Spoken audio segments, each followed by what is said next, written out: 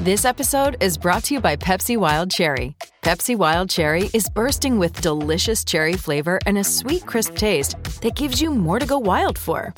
Getting wild may look different these days, but whether it's opting for a solo Friday binge watch or a big night out, everyone can indulge in their wild side with Pepsi Wild Cherry. Also available in Zero Sugar. So grab a Pepsi Wild Cherry and get wild.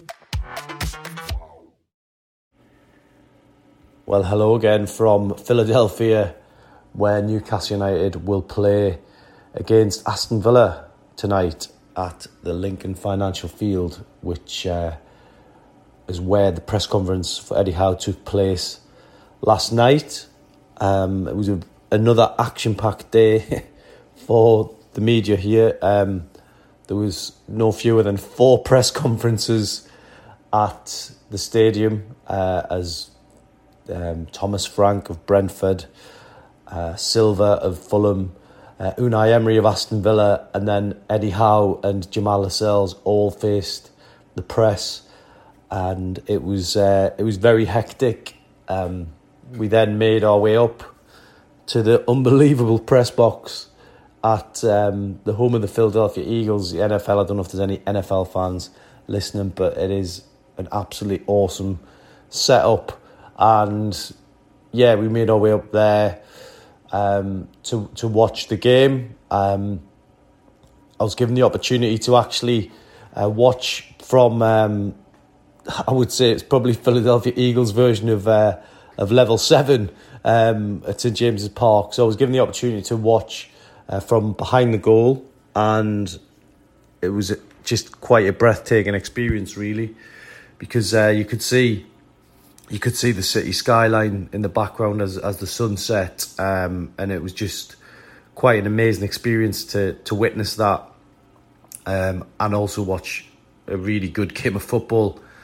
We'll come back to that in a minute. A few talking points about that, but I think it's probably best not to talk about Chelsea and Brighton too much, because I know this is a Newcastle United podcast. So we'll start with Eddie Howe. We'll not go in too much about the other managers, because I know people really want to just know about what was happening with Newcastle. So Eddie Howe, sort of bullet points. Harvey Barnes deal.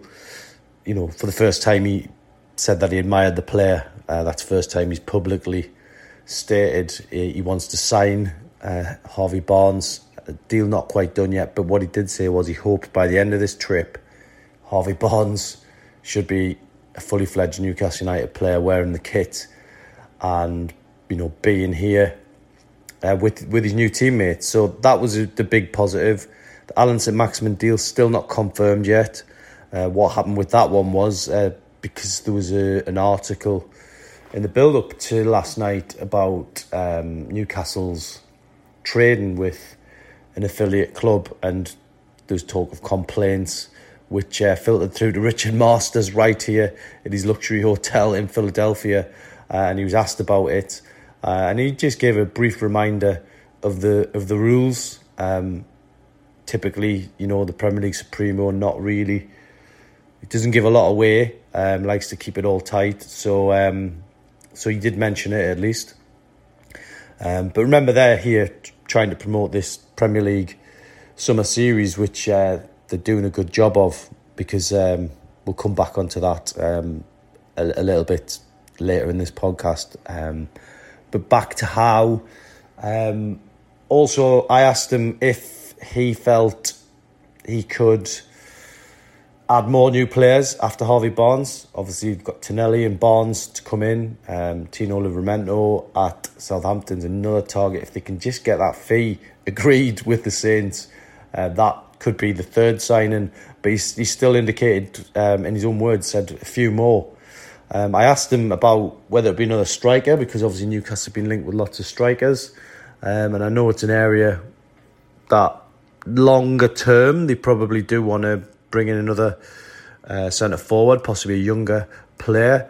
But he said because of the way the market is at the moment and the soaring prices which Newcastle have been quoted, as it stands, they've got to focus on other positions. But he did say a few more, so it's going to be interesting to see exactly how many players come through the door before that deadline shuts on the 1st of September, which feels like miles away at the minute, but it will fly round just as this trip has. We're into like day 4 of it already. So Eddie Howe spoke a lot about transfers again. I mean, to be totally fair with Eddie Howe, he's been absolutely brilliant on transfers, and he's given the fans as much insight as he can without messing up any deals. And I think that's been brilliant this summer.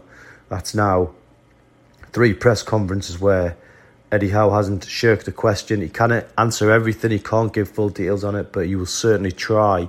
And I think what you got to remember is with journalists is where he had asking those questions, but we're really trying to carry the message for the supporters and the readers the best we can. So, and I think the great thing with Eddie Howe is he fully understands that. He knows which journalists he's talking to. He knows which publications they write for. I mean, I would almost go as far as saying he has an idea of the style of each newspaper and what's required when he answers the questions. So, good stuff from Eddie Howe so far this summer. What else was mentioned in the press conference? Jamal Lascelles was sat next to him. It was confirmed he will be captain of Newcastle United again next season. Regardless of whether he plays or not, he's still deemed as the main dressing room leader. He will wear that armband. Looks like Kieran Trippier, of course, will take it on days that Lascelles doesn't play. But Eddie Howe, basically, I mean, it's on YouTube now.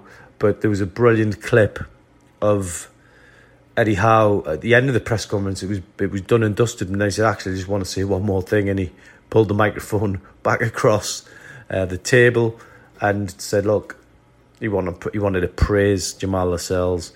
He wanted to give him some public praise, really, and in front of a packed room of journalists. I mean, it must have been amazing for Lascelles to have that type of backing from your manager, and saying basically, you know, you are valued, you're going to be involved. You know, Lascelles admitting he can't play in every game, but if he is called upon, he's going to give it everything he's got, which, to be fair, he's done ever since he signed for this football club. So I think there's a lot of respect for Jamal Lascelles, certainly from me as well. I mean, for me, ever since he took on the responsibility of the captaincy, he's been fantastic from that championship season onwards. He really understands the club and the city and the fans. And I don't think he's ever really let Newcastle down, because he plays to the very best of his ability when he does play. And sometimes it doesn't come off for any player, but I think he's certainly been a player that I think he'll be remembered going forward for one of the guys at the start of the takeover who, you know, sort of helped make that transition from the Mike Ashley era to the new owners coming in. So it was all good stuff on Lascelles. A couple of quick points about the game last night. First of all, what a match, 4-3. I think we've seen the best and worst of Chelsea in the game. I thought Brighton were impressive going forward. Obviously, they went 1-0 up in the match.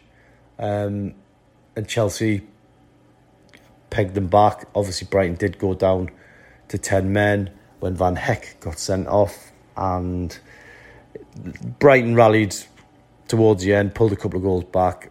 It ended 4-3. It was just an unbelievable match. I know it was a friendly, but it didn't feel like it because of the venue and the crowd. It was 65,128 people there, I think. And what I did take from it was, it was a little bit, for me, it was a little bit different to watching a game in a press box. It was more just you were able to savour the atmosphere, because obviously I wasn't doing any major reports on Chelsea Brighton, but I was able to get a real flavour for the crowds here, and it was mainly US based fans as we knew it would be. But what was fantastic was it was just a really good family kind of environment. You know, the guy who was sat near me had his 3 boys with him, and you know, he was saying, look, this is amazing for us because we don't get to experience this. You know, we watch it on telly, we stay up late to see the games, and they don't get to see, you know, the game right in front of them, and to witness these fans seeing Premier League football for the first time. You know, we take it for granted because it's our daily life almost, going to Premier League matches and supporting Newcastle and, you know, watching the Premier League every weekend. But for these guys, this is their first opportunity to see it, and, you know, to see the responses of the young fans. I just thought it was brilliant last night to witness that. So, and we'll see more of that tonight when I'll be back in the press box. There is another game before that, Fulham v Brentford.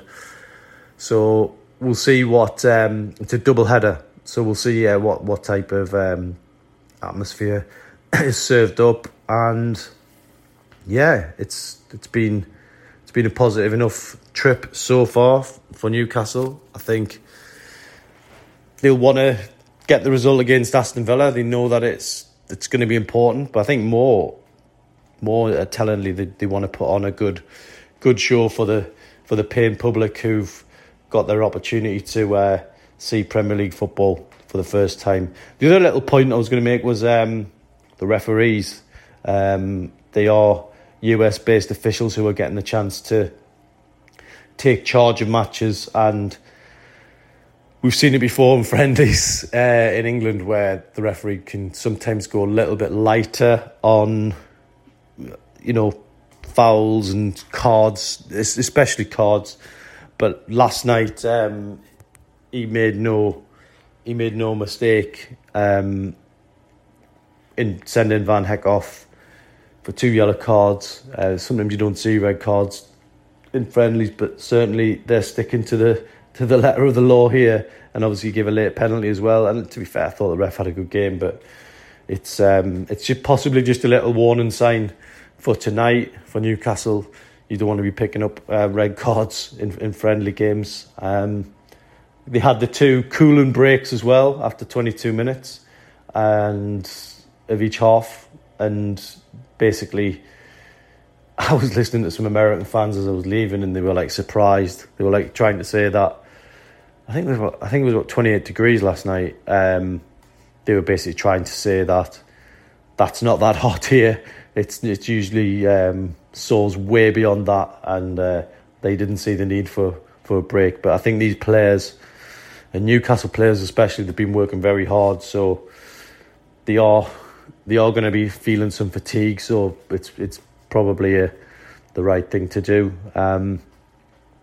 And that's pretty much where we are. So I will do another podcast after the game, which will probably drop sometime tomorrow morning for you guys. And enjoy the game tonight.